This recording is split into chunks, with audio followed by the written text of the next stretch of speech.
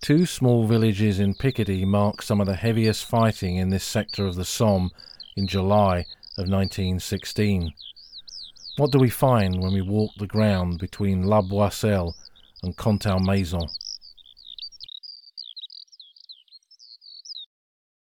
It's spring on the old front line. The crops are beginning to emerge from winter's fields. The chiff-chaff has returned to Thiepval Wood. I heard him there just a few weeks ago. And the skies above the vast open landscapes will soon be full not just of the song of the skylark, but the black shapes of darting swifts and swallows as they return from their winter break.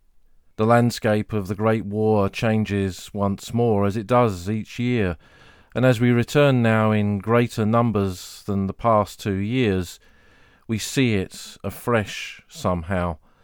The connection between nature, the landscape and the history of the Great War is one that is not lost, I think, on visitors that return to those battlefields on a regular basis, and was not lost on the men who were there more than 100 years ago.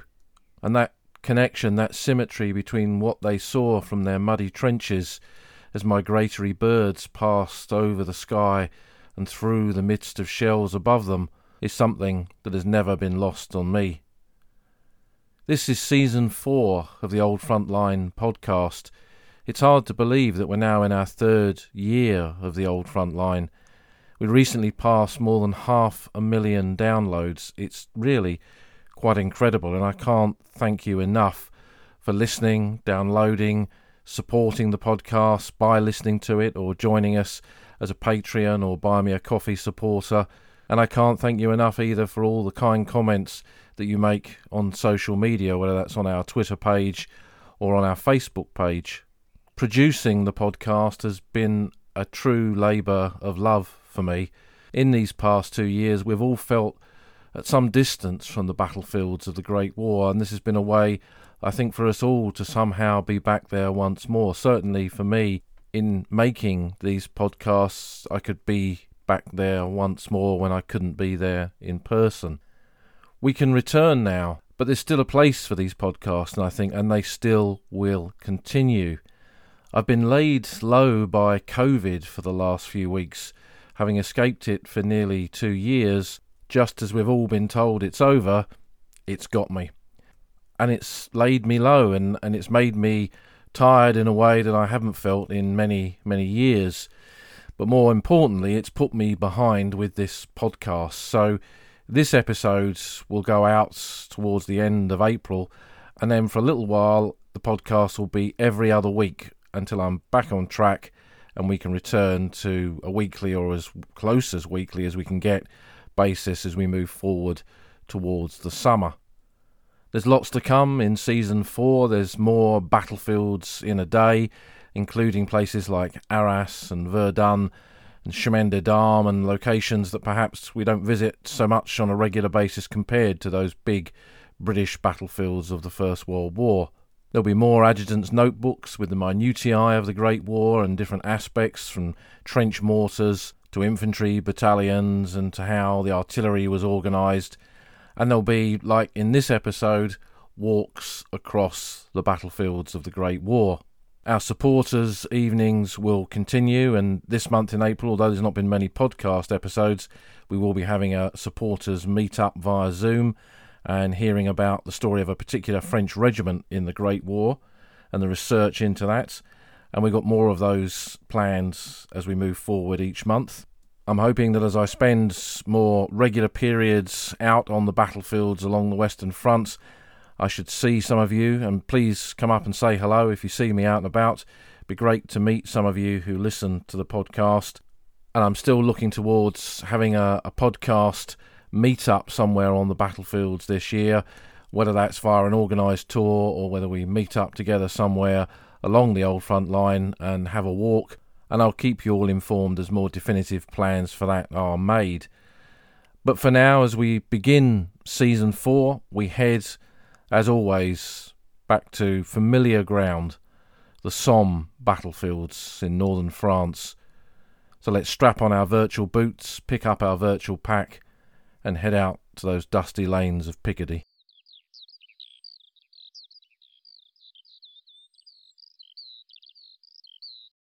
So where are we? We're beginning this walk in the village of La Boisselle, just south of the main Albert-Bapaume road that cuts right through the middle of the Somme battlefields. At the beginning of the Battle of the Somme, the village of La Boisselle was behind the German lines. It had been taken by German troops in the early phase of the war, and they'd built their defences around it. There'd been some fighting close to the village itself and the neighbouring village of Overlers involving French and German troops in 1914, and then the line had gone static.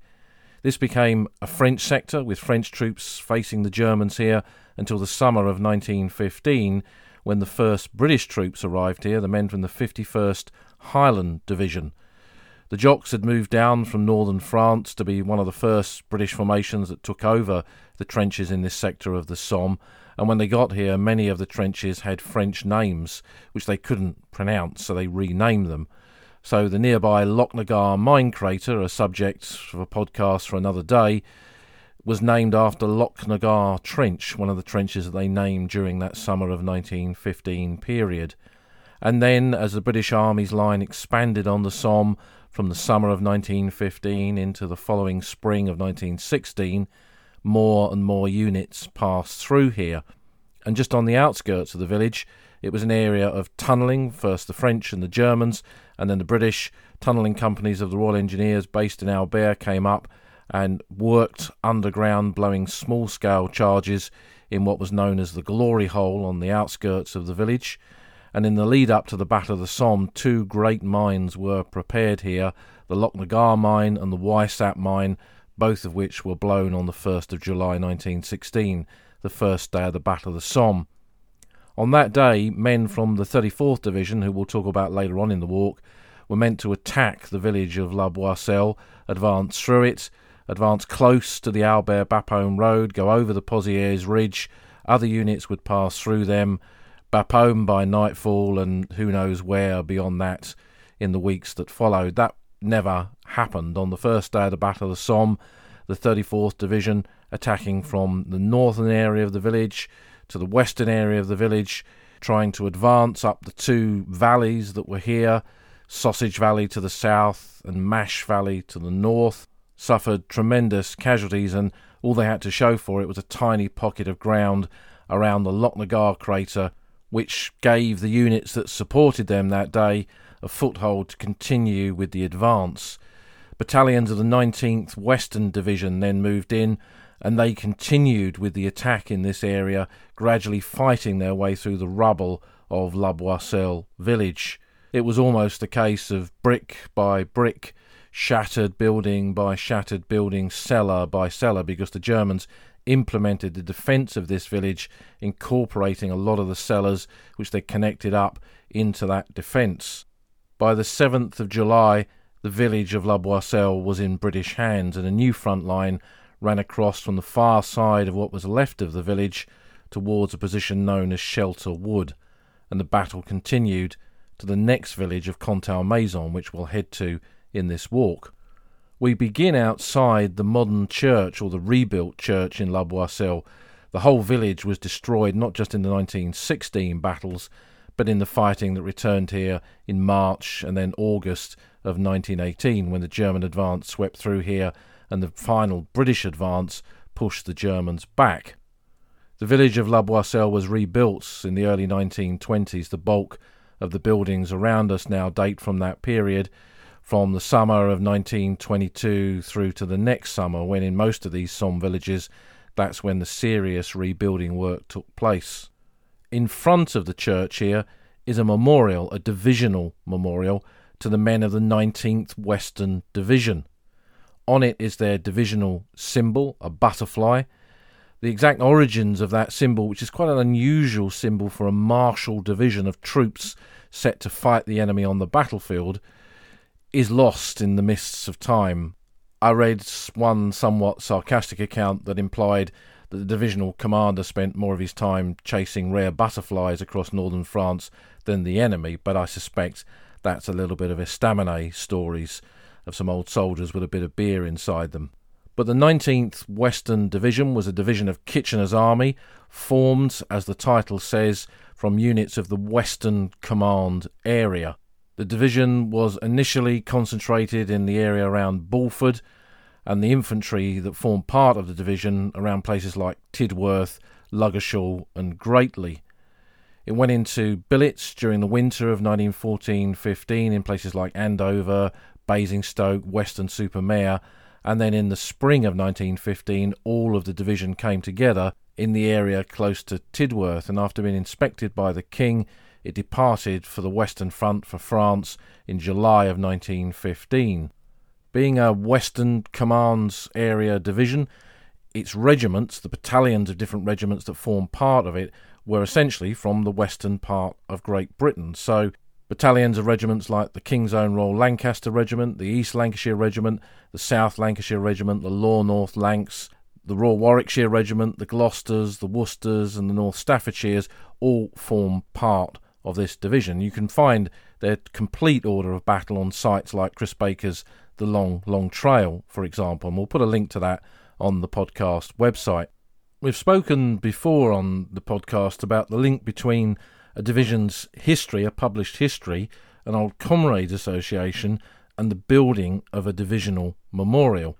And yet again, with the building of this memorial to the 19th Western Division, this is the case. There is a divisional history. In fact, there were two.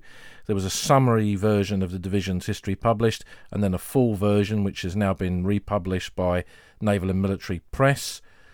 And there was a very good old comrades association, so they got together and constructed two divisional memorials, one to the division's first major engagement here on the Somme, the one we're standing in front of here at La Boisselle Church, and then one up on the Messines Ridge for the battle that they fought there in June of 1917. And as a division, the divisional history records that the fight here at La Boisselle was very much a soldier's battle.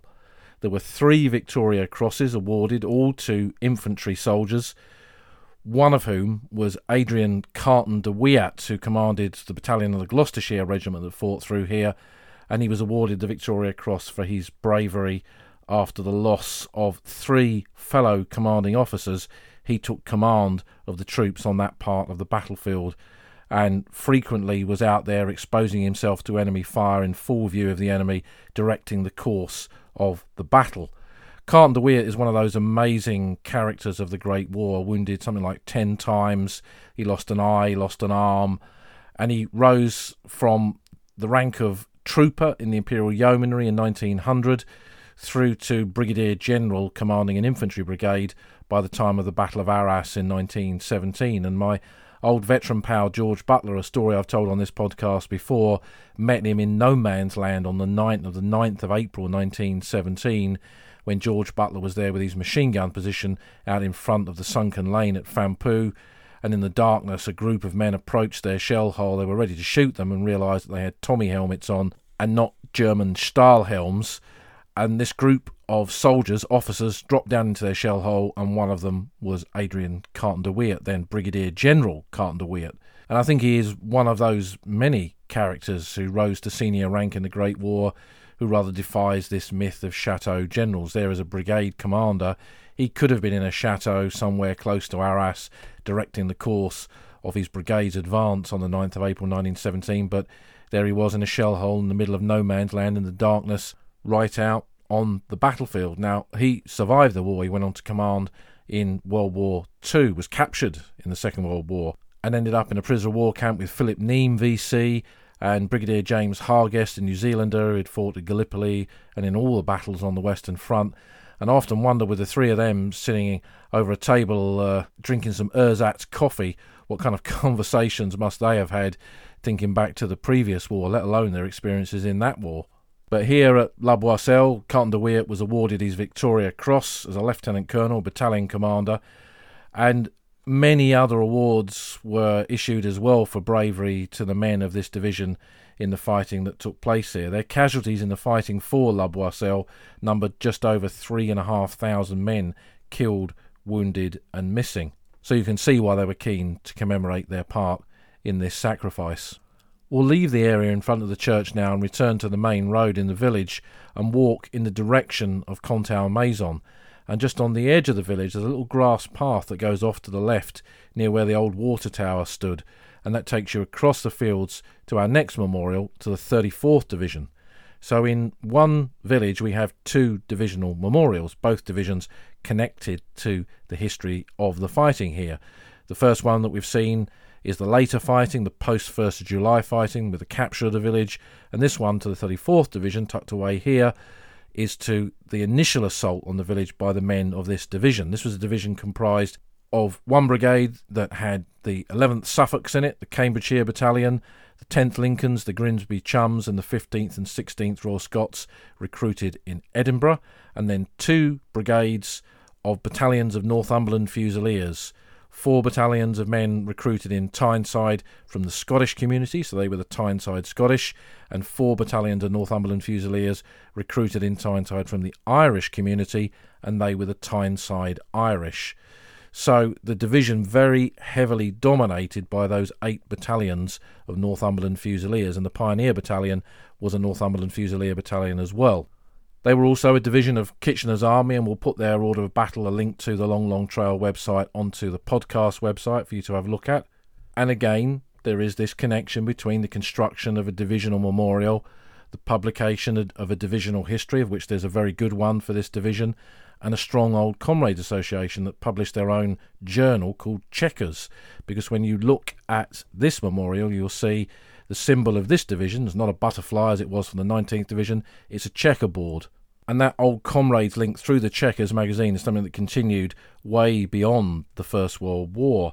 And there were individual units, old comrades associations as well. I have a photograph album of the old comrades association of the 11th Suffolks returning to the battlefields in the 1920s, and then for the 20th anniversary of the Somme on the 1st of July 1936.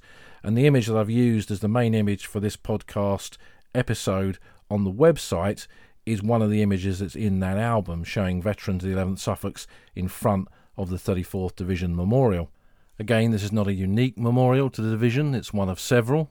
There's another one up at Ypres, near to Langemarck Cemetery, that commemorates the engineers and the artillery of the division, close to a German bunker of a similar kind of design, not with a bronze figure on the top.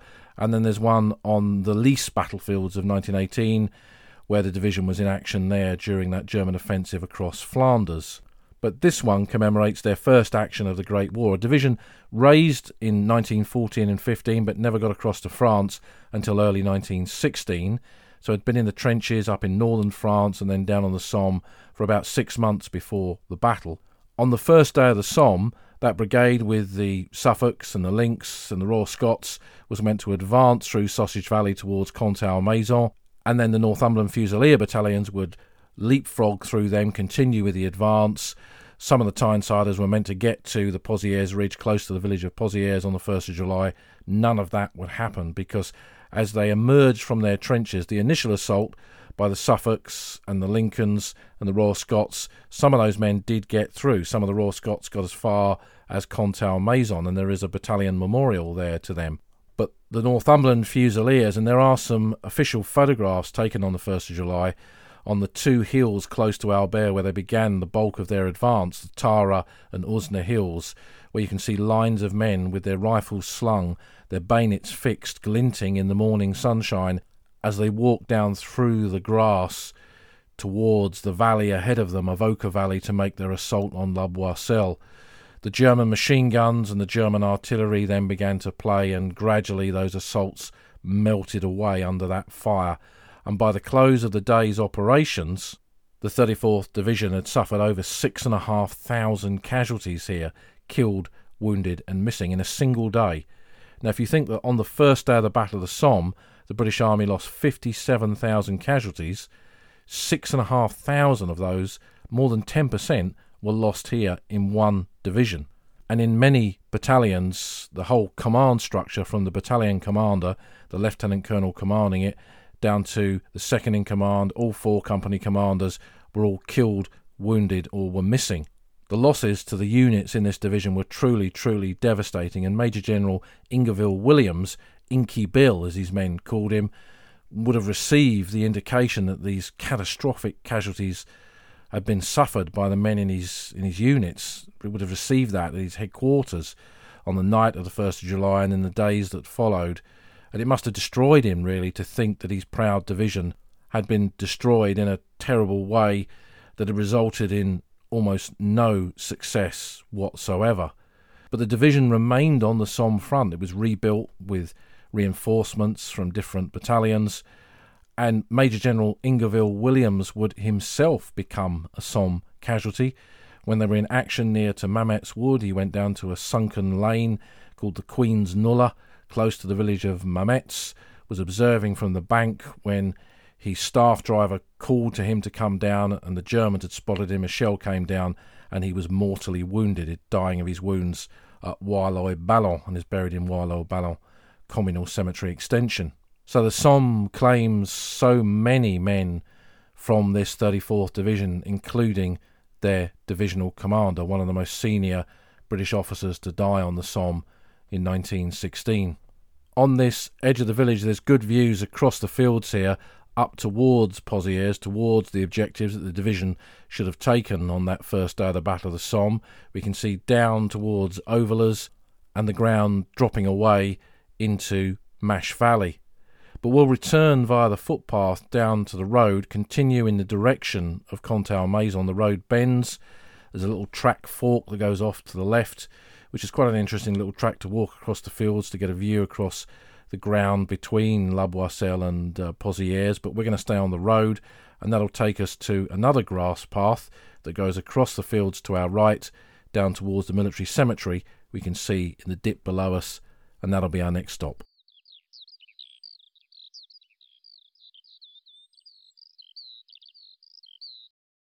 We're walking down a grass path now towards the cemetery, and we're in a discernible valley. This is Sausage Valley, so named because over to our left, towards the village of Contalmaison, there was a German artillery observation balloon, a sausage-shaped observation balloon that would pop up and observe the British positions around La Boisselle and Becourt Wood, and because of that, the valley was known as Sausage Valley. And if you have a sausage valley, you have to have a mash valley as well, and the mash valley was that other valley on the other side of La Boisselle towards Overlers.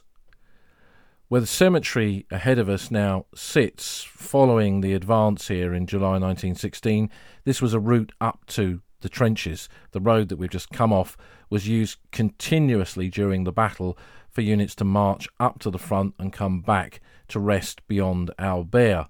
And a light railway ran through this valley, connecting up some of the positions, and was used to move up supplies and evacuate wounded, probably in some cases, but it was part of the arterial route of supplies of food, ammunition, equipment, and along such arterial routes there were positions where that equipment was gathered. These were the so-called dumps, and that's how the name of this cemetery, Gordon Dump Cemetery, came about.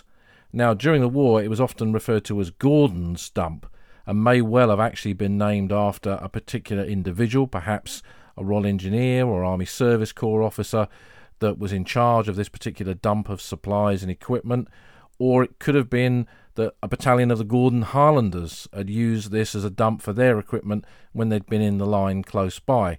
That's been lost in the mists of time. But that's what a dump is, and there are a few cemeteries named after such dumps. Not far away from here is Thistle Dump Cemetery, close to the battlefield at High Wood, and that was a position where the 9th Scottish Division, whose flash was a Scottish thistle, had their dump of supplies and equipment during the fighting there for the area around Longueval and Delville Wood. As we come into the current entrance of the cemetery, the original one, when we look at the cemetery plan, was on the far side of the cemetery from where we are now, because in the interwar period and right up probably until nearly the 1960s, the main route into this cemetery was from a little track that came out of La Boisselle, and then you walked up a path along Sausage Valley to come into what is now, as I say, the far side of the cemetery. For whatever reason, that access route was changed, and this has been the one that, certainly as long as I've been visiting this area, something like 40 years now, this has been the route into the cemetery. Plot 1 of Gordon Dump Cemetery was made by fighting units after the fighting moved forward from here in that summer of 1916. The dead from the first 10 or so days of the Battle of the Somme were laid to rest in this plot. The 4th Battalion of the Middlesex Regiment buried some of their dead here, for example, who were killed on the 1st of July 1916, about a week later, and some of the men doing the burial came under shell fire and were themselves killed and buried with the men that they were laying to rest. And as I say, at that time the cemetery was called Gordon Cemetery or Gordon's Dump Cemetery or even Sausage Valley Cemetery. So it had quite a few different names, but Gordon Dump became its permanent name when the cemetery was established after the war. During the 1916 operations, the cemetery was used right up until September of that year, and then there were 95 graves here, mainly Australians, because this was the route of access to the trenches for Australian units, particularly during the late autumn into the winter of 1916-17. And there's lots of photographs of Australian units marching along the road that we've just come off. A little bit further up there's a sunken section at Casualty Corner, and there's some famous photographs of Australians marching to and from the trenches in that area.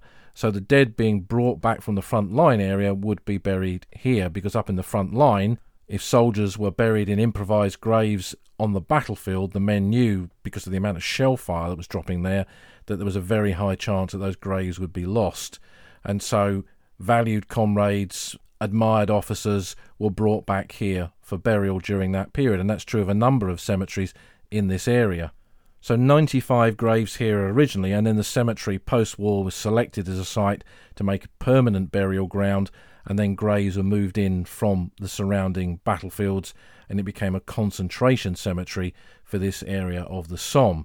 And then 1,543 graves were moved in, the majority of them men killed in the July 1916 fighting.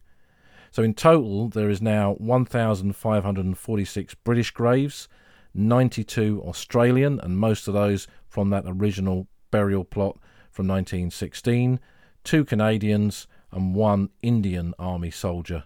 Of the total, some 1,052 are unidentified, and there are 33 special memorials. The original cemetery register for Gordon Dump records that a memorial to the 10th Battalion of the Lancashire Fusiliers once stood in the cemetery. This was described as a wooden cross, and it commemorated an action here on the 7th of July 1916 when the battalion went into action in an attack on Quadrangle Support Trench. The bombardment that had been launched to assist their attack proved ineffective, and the battalion lost over 400 men in this action, and the cross was placed to mark that sacrifice. Now, the cross was later removed, and the battalion memorial was not replaced by a permanent monument, certainly not here. I found evidence that there is a memorial to the battalion in a church in Bury in Lancashire. Bury was the depot of the Lancashire Fusiliers, so that's perhaps not surprising. But where the original cross went to, who knows? And if any listeners to the podcast know the fate of that cross, I'd love to know the answer to that one. Battalion memorials, permanent battalion memorials, were pretty rare on the battlefields of the Western Front, but we will see one of those later on in the walk, and we'll discuss that then. When I walk round this cemetery, it is dominated by the July 1916 period, with a lot of casualties from the first day of the Battle of the Somme. I've always had a particular interest in the 9th Battalion King's Own Yorkshire Light Infantry, as I have a photograph of the officers of that battalion taken before the attack on the 1st of July, and many of them in that photograph were killed or wounded that day. The bulk of the dead are buried at Norfolk Cemetery at Beccles, but some of them are in here as well. And I did a previous podcast episode looking at that battalion. But their sister battalion, the 10th King's Own Yorkshire Light Infantry, they have many of their officers here. In fact, there are more, I think, of their officers here than the 9th Battalion men. And it overlooks the ground of which they were advancing from the edge of Beccles Ward up towards the ground between Fricourt and Contalmaison. And in many respects, there are parts of the cemetery that have a very Yorkshire feel to them, with lots of graves of King's Own Yorkshire Line infantrymen, but also men from the Yorkshire Regiment, the Green Howards. There were several battalions of the Green Howards in action here during that summer of 1916 period. And one of the graves that many people come to visit here is that of 2nd Lieutenant Donald Simpson Bell.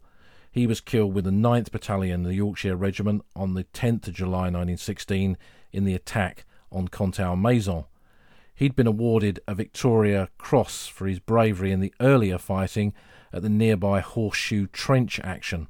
He was the battalion bombing officer, so he was in command of the bombers section. So this was a group of men who were issued with grenades, and it was their task to use those grenades to take on enemy positions, to assist in an attack by bombing their way through different trenches, to open those trenches up to enable the rest of the infantry to advance or to take on particular strong points. And in things like trench raids, they would be used to take out dugouts or command centres and then help the infantry who were assisting in that raid to grab a prisoner. But their task as specialist bombers was to use those bombs. The phrase bomb is the one that is used for grenades. And Donald Simpson Bell and his bombers would have gone through a lot of different types of grenades since the formation of their battalion and their crossing to France in 1915. From the impromptu jam tin grenades made out of those tins of plum and apple jam with a wick fuse on the top, through to the various types of early grenades that were used in 1915. And by the time of the Somme, they would have had the number 5 grenade, or the Mills hand grenade, that was the common grenade then used by bombing sections like this. And in the attack on Horseshoe Trench, Bell led his bombers in an assault on a German machine gun position, which they knocked out, enabling the advance to continue. And it's for that he was awarded the Victoria Cross. Bell was a keen sportsman. He was a professional footballer before the war. He played for Bradford, but he was also a school teacher in his native Harrogate in Yorkshire. He was the only English professional footballer to be awarded the Victoria Cross for his bravery in the Great War. There were a few amateur players that also got the Victoria Cross, but he was the only professional. And there's a big link between sport and war. Sport was used in the early phase of the war as a propaganda tool to get men to enlist. Well-known sportsmen like Donald Simpson Bell were photographed, were reported on having joined the army to set an example to others to do the same. And extending that analogy between sport and war further, individual sportsmen's battalions were raised, football battalions were raised, and the whole idea of war as a game fought on a field like football, like rugby, like cricket, was something that you see very, very commonly used in the language of the press in the early phase of the war, perhaps really throughout the war. Donald Simpson Bell was moved to this cemetery in the 1920s, and later on in the walk we'll visit the spot where he was originally buried, and we'll talk about that action when we get there. But again, when I come to this cemetery and walk along the rows of the graves here, I think not just of that generation of men who are forever perpetuated here in this silent city of the Great War.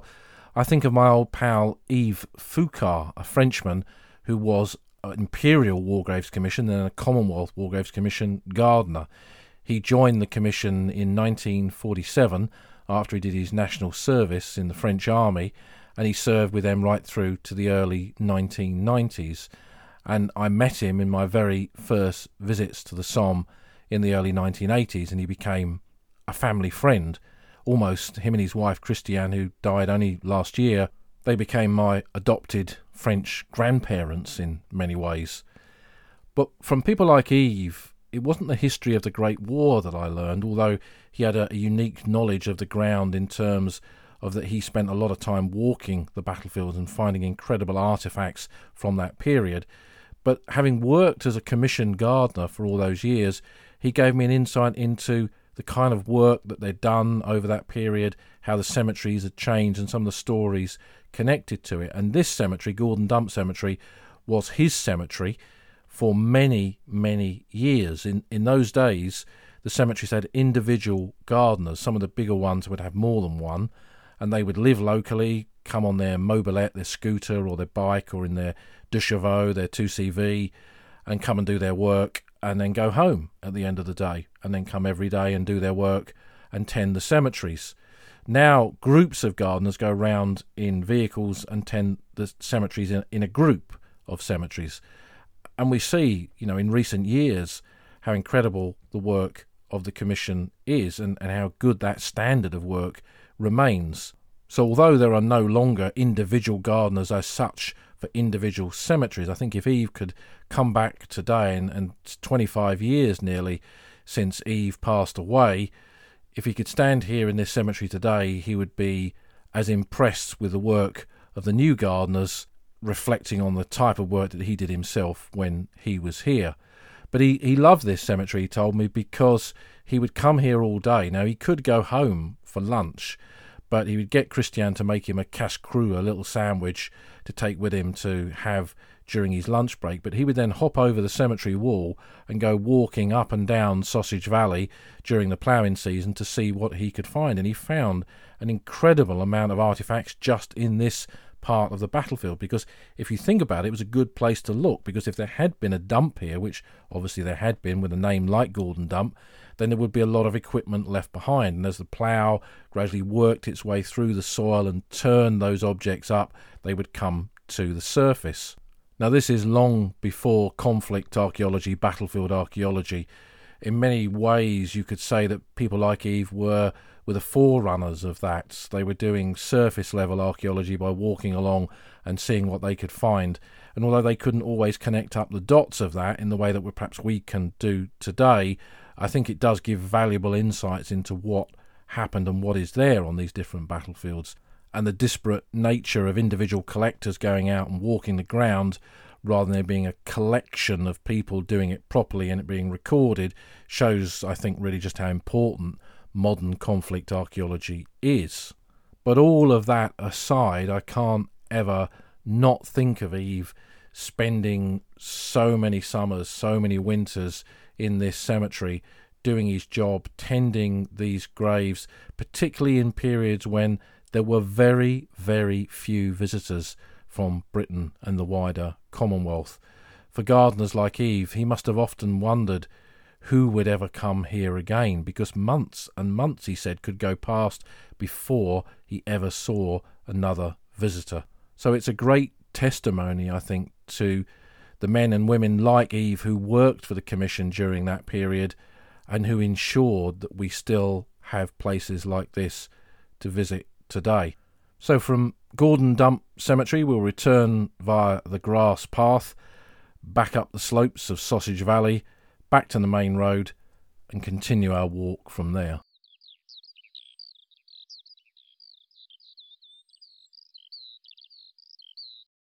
Following the grass path from the cemetery, we've come back up onto the main road that runs from La Boisselle to Contalmaison, and we've turned left to go back towards the village. Now, there is a map of the routes on the podcast website for you to follow, and as we go back towards the village, just on the edge of it, there's a little track that goes off to the left, and we follow that out into the fields.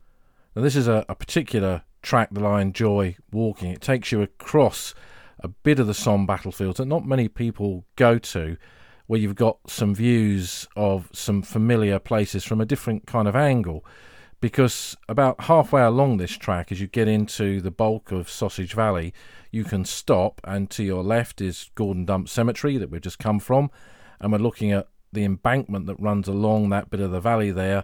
That's where the track was that ran into the original entrance of the cemetery. But if you look to your right, you're looking towards the Lochnagar crater, which is very visible from here.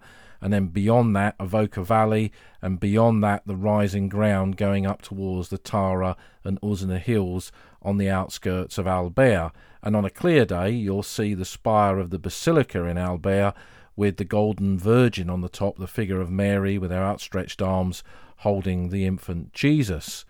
Now, we're in a valley which, before the Battle of the Somme, would have had the final layers of German trench defences here, and then beyond Sausage Valley, where the observation balloon was, in that area would have been the German field guns protecting the front line positions here. And at night, this would have been a route up towards the front line area through the communication trenches for German soldiers occupying this part of the line. And for 2 long years before the Battle of the Somme, this was a familiar route for those troops, which for a big chunk of that period were Württemberg troops from the 26th Reserve Division. But the view towards the Lochnagar crater, you can see its importance on that part of the battlefield from here. That's where the German front line was located. And you can see as well that the blowing of the mine there on the 1st of July, just taking out those very forward positions, left the next main line of defence pretty much untouched. And that's where a lot of the units that tried to advance through here on the first day of the Somme ran into trouble. And in the later fighting, the post-1st of July fighting, when the men of the 19th Western Division fought their way through this ground and up into the village of La Boisselle, it was in this direction that they were gradually advancing, moving nearer and nearer to Contalmaison, which is out of view at the far end of Sausage Valley, beyond Gordon Dump Cemetery and beyond an area which in the last decade or so has been planted with trees and has obscured that part of the battlefield. That's a new plantation of trees. That's an area of woodland that was not there at the time of the Great War. And as we stay on this track and come up over the rise, we've got good views to our right across the bit of the battlefield between La Boisselle and Fricourt, where the units of the 21st Division, the 17th Northern Division, made their assault on the first day of the Battle of the Somme. The 9th Battalion King's Own Yorkshire Light Infantry that I mentioned, who I've got a particular interest in, that is the ground over which they advance with their sister battalion, the 10th, going from the edge of Becourt Wood, which we can see in the distance there, up towards the ground between Fricourt and Contalmaison. And out in those fields, if you look carefully, you'll see a single tree out in the fields, and I often use this as a marker when I'm going round the Somme battlefields. That tree is on a track that runs up from Norfolk Cemetery up into the village of Fricourt, and when you stand there with a paper trench map, or even better, the digital Great War linesman software on a tablet, and you can use that with GPS to orientate your position on the First World War landscape, you'll see that that tree is pretty much on the British front line for that particular point. And it's a good little marker, a good little beacon on the landscape here for you to familiarise yourself with the wider landscape around it and to orientate yourself at different points when you walk this ground. I've no idea why that single tree is there or how it's survived over the 4 decades that I've been walking this ground. That was a walk that I did with my dad in 1982 from the outskirts of Albert through Becourt and up to Fricourt and back. And at that time I didn't know that the tree was on the British front line, but in the years that followed, as I researched it more, I discovered that. And it's always been a bit of a special place, really, because when you stand there, you're standing at the jumping off point of so many different battalions on that fateful morning of the 1st of July 1916. Now, a really good source to look at how the battlefields have changed over the years is aerial photographs. And in the years following the Second World War, the French government photographed France from the air in probably everywhere, but in certainly a lot of key locations, to work on new maps, new Institut Geographique National, IGN maps of France. And the majority, a big chunk of that aerial archive is online on the IGN website, and so you can go back and look through historic air photographs of different places. So if you're interested in the D-Day beaches, it's quite an interesting thing to do, to look at what the Normandy coastline was like in the early 1950s, for example. But on the Great War battlefields, because it shows the battlefields then at a point where they were between 4 and 5 decades since the Great War. Now, in those years following the Second World War, there'd not been a lot of visitors, not been a lot of development really to these battlefields, and it's amazing when you look at these air photographs just how much of a trace there still was of the Great War.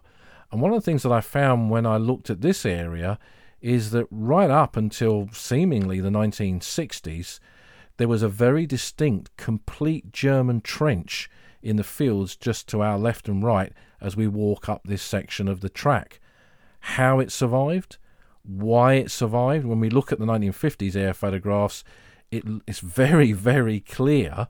And I've never met anyone who ever came up here and visited it, but by the look of it, it would have been a case of just hopping into the trench and walking along. Eve never mentioned it, so perhaps he didn't know it was up here, but it was tucked away in this isolated location, and perhaps that's how it was missed. It looks to have been on a bit of pasture land, so perhaps the farmer just kept his cows in there.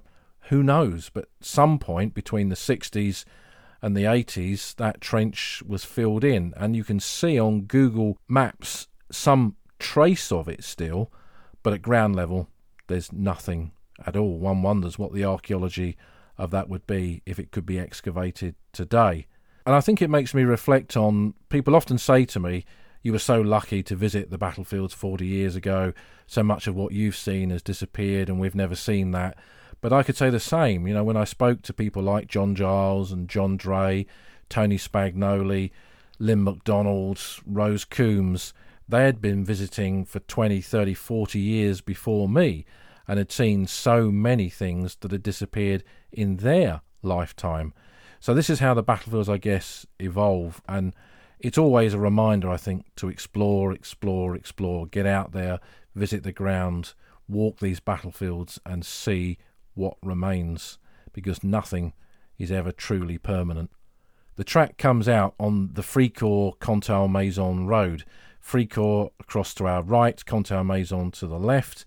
And as we look to our right, down towards that village of Fricourt, we're looking to the bit of ground which the 9th King's Own Yorkshire Line Infantry, which we've mentioned a few times in this walk, came to on the afternoon of the 1st of July. And one of the officers that moved forward in the follow-up, that had been part of the 10%, the 10% of the battalion left behind, that then moved forward to occupy the positions that had been won during the assault that day, because as a battalion it had lost its commanding officer, its second in command, and all 4 company commanders.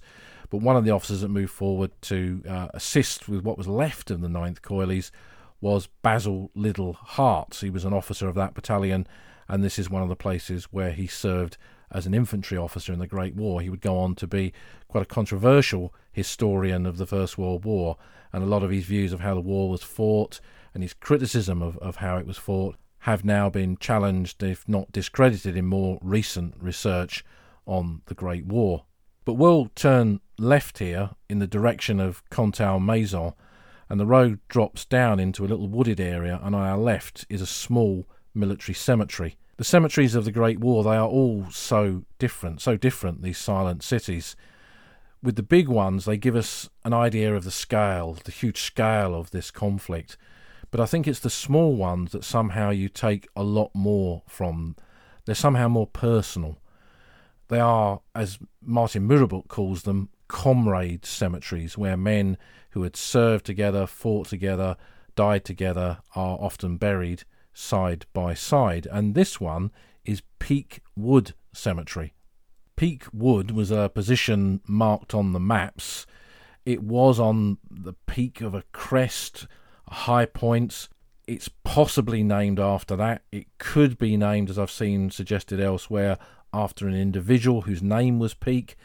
Whatever, again, that is lost in the mists of time, but it was captured by British troops on the 5th of July 1916.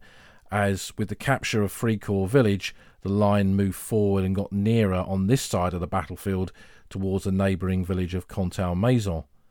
The cemetery was started not during the action for that village, but afterwards, following the capture of Contalmaison, and the fighting moved beyond that area, beyond Mametz Wood, towards High Wood. With the fighting there, men were brought back here for burial, and it became a frontline cemetery for units that served in that area of the battlefield. From July of 1916 and the fighting in July, August and September in that ground around High Wood, but beyond that, and the cemetery remained open until February of 1917. The ground here was in German hands from March through to August of 1918, when, with the spring offensive, the Germans swept through here and captured the old Somme battlefields once more. And by the end of the conflict, the cemetery was one of those that was allocated to remain intact. There were no additional burials, and burials today total 87 British, 7 Australian and 1 Canadian, and there are 6 special memorials. The bulk of the men here are identified soldiers because they were brought by their comrades to be buried here, rather than these were bodies collected off the battlefield to be buried, and often they had nothing on them to say who they were. This is a very different kind of cemetery. So it's the archetype, really, of one of those comrade cemeteries. And there's a good connection with Yves Foucault, who we mentioned in Gordon Dump, because this was one of his cemeteries as well. If you think, he worked for the Commission from 1947 to the early 90s, and he went through a number of different cemeteries in the Somme region. His last one for many years when I first knew him was Boisselle, for example, Boisselle's British cemetery. But he'd worked at Highwood, at Corby, and a number of other places. But this was one of his favourite places that he worked because it was a small cemetery and it was in quite a isolated location.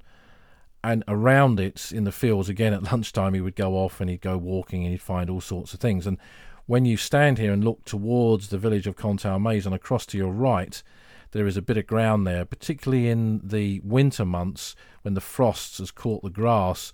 It's an area of untouched ground which is saturated with shell holes, and you can see the kind of damage that shell fire had caused to that ground more than a century ago. But Eve liked this cemetery because the men in it were all identified. They were known soldiers, and he said, a greater connection with them because of that. He always thought it was such a great tragedy that so many soldiers from the Great War were not identified, and there were so many unknowns in the cemeteries where he'd worked. And as a commissioned gardener and as a local collector and a well-known individual, he was often called out to help with the recovery of bodies that were found on the battlefields many, many years later.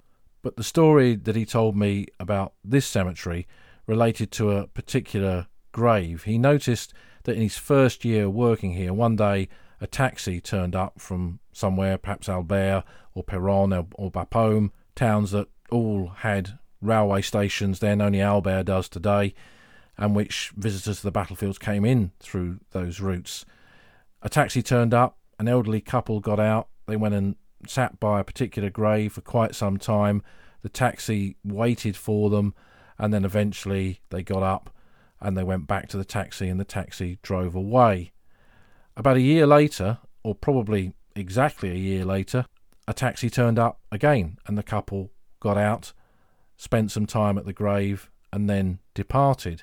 And this happened, he said, for several years thereafter, and this would have been in the 1950s, so about 40 years since the soldier that they were visiting had been killed. So this must have been his parents, who would have been very elderly by then, and then one year, he suddenly realised that they hadn't come that year. What had happened to them? Had one or either of them or both of them faded away? And he said that he realised that the battlefields were changing then, that the generation who had lost sons in the Great War were departing, and that as gardeners of the Commission, it was their job to ensure that the memory of the men that they had come here to remember was perpetuated forevermore, was still there for future generations to come and see. Now, he couldn't remember the name of that officer. He knew roughly where the grave was, and I'm pretty sure it's Major Charles Edward Andrews of the 11th Battalion Highland Light Infantry who was killed on the 25th of October 1916.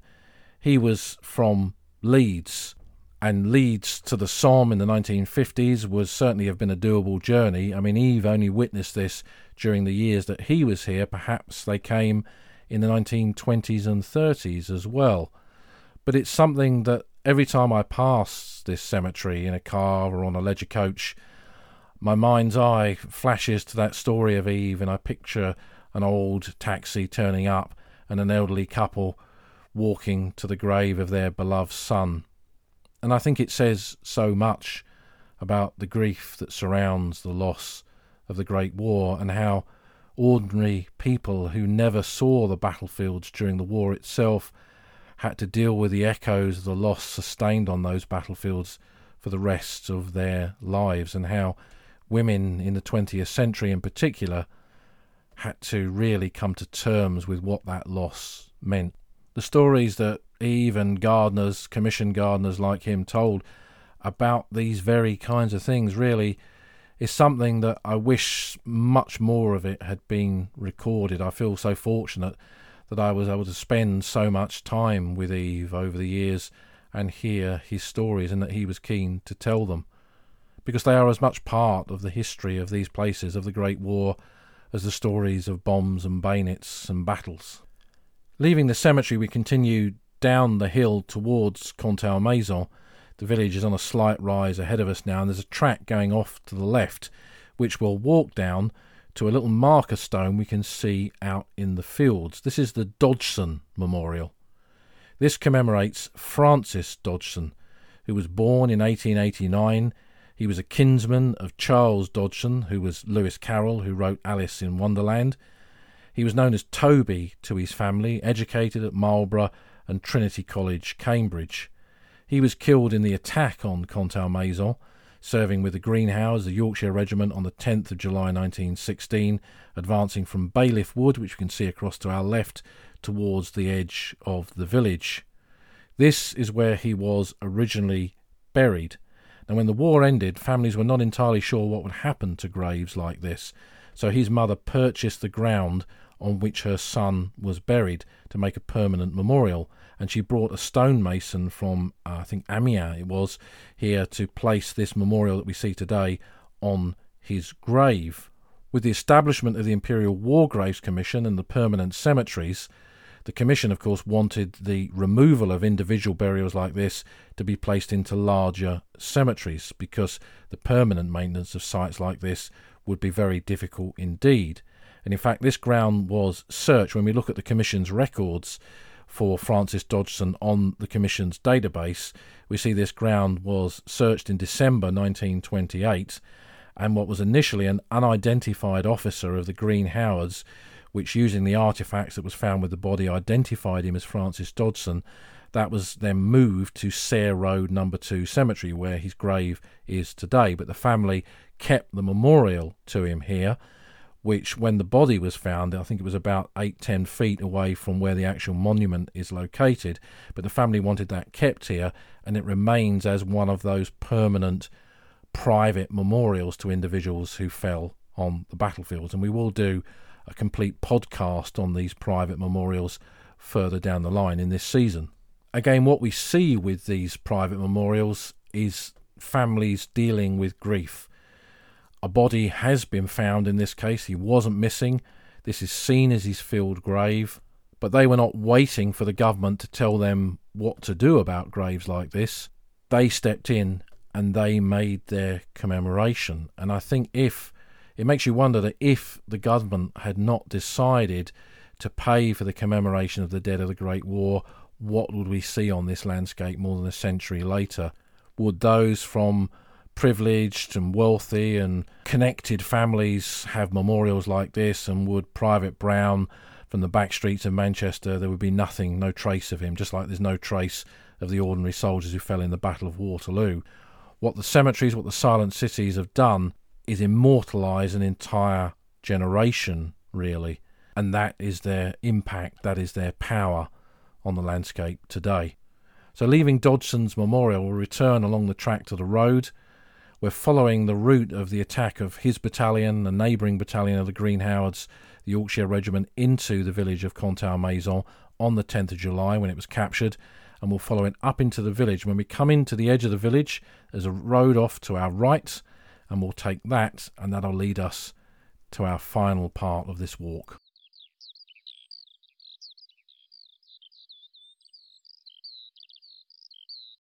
The village of Contalmaison was attacked by the 9th and 10th Battalions of the Yorkshire Regiment, the Green Howards, on the 10th of July 1916. A village that should have been taken on the very first day of the Battle of the Somme took nearly 2 weeks to be finally captured. And this was symbolic, really, of how the fight in this area of the Somme battlefields progressed over the course of those weeks following the disastrous 1st of July. It was an important village in the German positions in this sector. There was a chateau in Contalmaison that was used as a headquarters by the Germans. They also had a dressing station there, and it's quite likely that there was a German cemetery in this village. Many of the villages behind the German lines on the Somme had cemeteries in them, just like the villages behind the British line on the Somme had cemeteries in them as well, for exactly the same reasons. Places to bury your comrades when they were killed in the front line area, and ones that were close to medical units where men died of their wounds, they would be buried there. With the valleys that surrounded the village, that was a good place for German artillery, and in the years of walking this ground around Contalmaison, I found a lot of surface trace of that, with bits of German artillery, shell cases, bits of the wicker baskets that the shells came up in, and other artefacts really indicating that German artillery had been in possession of that ground, using that ground at some point. Completely destroyed in the 1916 battles. There is a little stub of the chateau left close to Contalmaison Chateau Cemetery, the British cemetery that's on the far side of the village from where we are at the moment. But the original village of Contalmaison was destroyed, if not in 1916, certainly in the battles that passed through here in 1918. So like all of the Somme villages, we're looking at a part of what was once the Zone Rouge, the Red Zone, and the village was reconstructed in the early 1920s. We've come out of the edge of the village down what feels like a bit of a sunken lane, surrounded by trees with an embankment on the left-hand side. And here is a relatively new memorial to Donald Simpson Bell, whose grave we saw in Gordon Dump earlier on in this walk. This is where he was killed. His men from the Green Howards fought their way up here, and his bombing section fought their way through the German positions into a redoubt, a German circular-shaped defensive position that occupied this ground, and it was in the capture of that redoubt that Bell was killed, and it was named after him. It became known as Bell's Redoubt. When you look at the trench maps of the period, you see it named as such, and it was also the site where he was buried. So like a warrior of old, he was buried on the ground that he captured. His grave was then moved from here in the 1920s to Gordon Dump Cemetery, and nothing remained on this site for many, many years that followed. Then in the year 2000, the Green Howards Association and the Professional Footballers Association got together and they erected the memorial that we see here now. And this has a depiction of the cross that once stood here bearing Bell's name on the site of the Bell's Redoubt, and gives information about Donald Simpson Bell, that professional footballer turned soldier, former teacher at Harrogate in Yorkshire, who was killed on this spot in July 1916. Contalmaison is a village connected with footballers in the Great War because Donald Simpson Bell was originally buried here. On the far side of the village, I mentioned it earlier, is the Contalmaison Chateau Cemetery, and buried in there is William Henry Short, also of the Green Howards. He was killed in action after the capture of Contalmaison on the 6th of August 1916. He was originally from Eston in Middlesbrough, and before the war he'd worked as a steel worker there. And he was an amateur footballer, not a professional, but he played for local teams like Grangetown Albion, Saltburn and Lazenby United. So this small village on the Somme had connections to two men who were part of that beautiful game. And football, the connection to football and footballers who served in the Great War, is something that brings many, many people to these battlefields year after year. Continuing along the road from Bell's Memorial, we come to a bend in the road and the ground drops away towards the village of Mametz in the far distance, and we can see the trees of Mametz Wood ahead of us. We covered the fighting there involving the Welsh troops in July 1916 in a previous podcast. But we've come to the communal cemetery now. Now, for many, many years, it wasn't apparent that there was anything of Great War connection in here, unless you'd looked at Rose Coombs before Endeavour's Fade Guide, or you knew. But now, thanks to members of the Western Front Association, there are signs indicating that there is a battalion memorial to the 12th Battalion, the Manchester Regiment, in the communal cemetery. So we'll open the gate and go on in, and it's a typical French civil cemetery, but at the back of it is a white column and now an information panel and marker stone commemorating the men of the 12th Manchesters. The 12th Battalion, the Manchester Regiment, had been raised at Ashton-under-Lyne in 1914, and it gone across to France in July 1915, served first at Ypres and then came down to take part in the Battle of the Somme. This memorial commemorates the battalion's first major action of the Great War on the 7th of July 1916 in their attack on the ground here between Contalmaison and Mametz Wood.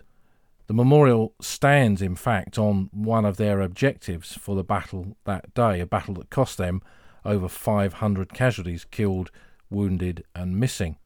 In the whole war, the 12th Battalion lost just over 1,000 men killed in action, died of wounds, died on active service, and that's not untypical for an infantry battalion that served for 3 or 4 years on the Western Front. Some suffered far more than that, but this is not an untypical kind of figure. And when we see the scale of loss, we see the impact that even just one battalion could have on an area of Great Britain.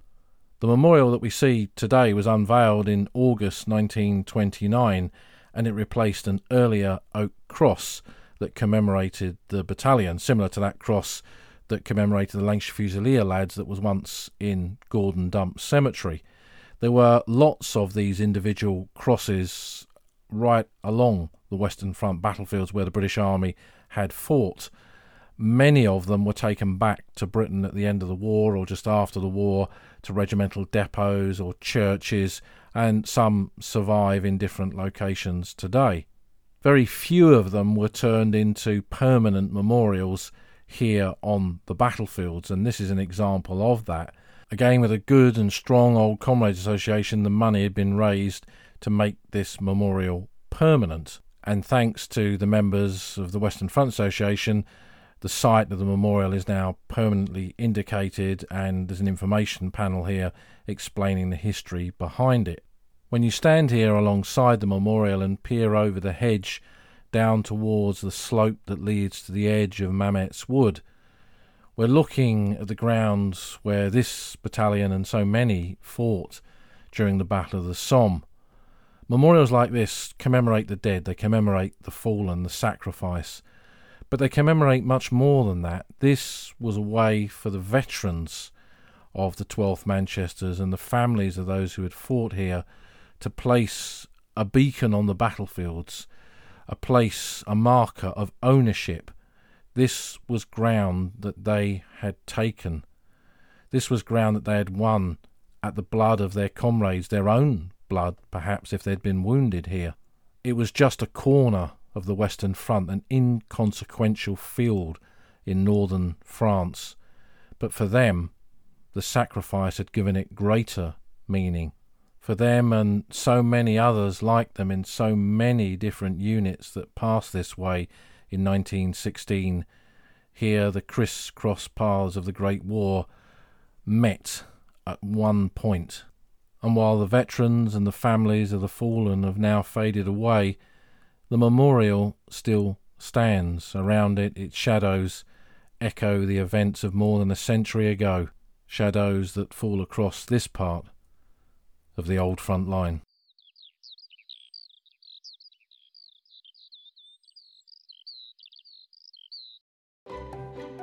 You've been listening to an episode of The Old Front Line with me, military historian Paul Reed. You can follow me on Twitter at Somcorps. You can follow the podcast at Old Frontline Pod. Check out the website at oldfrontline.co.uk, where you'll find lots of podcast extras and photographs and links to books that are mentioned in the podcast. And if you feel like supporting us, you can go to our Patreon page, patreon.com/oldfrontline, or support us on Buy Me a Coffee at buymeacoffee.com/oldfrontline. Links to all of these are on our website. Thanks for listening, and we'll see you again soon.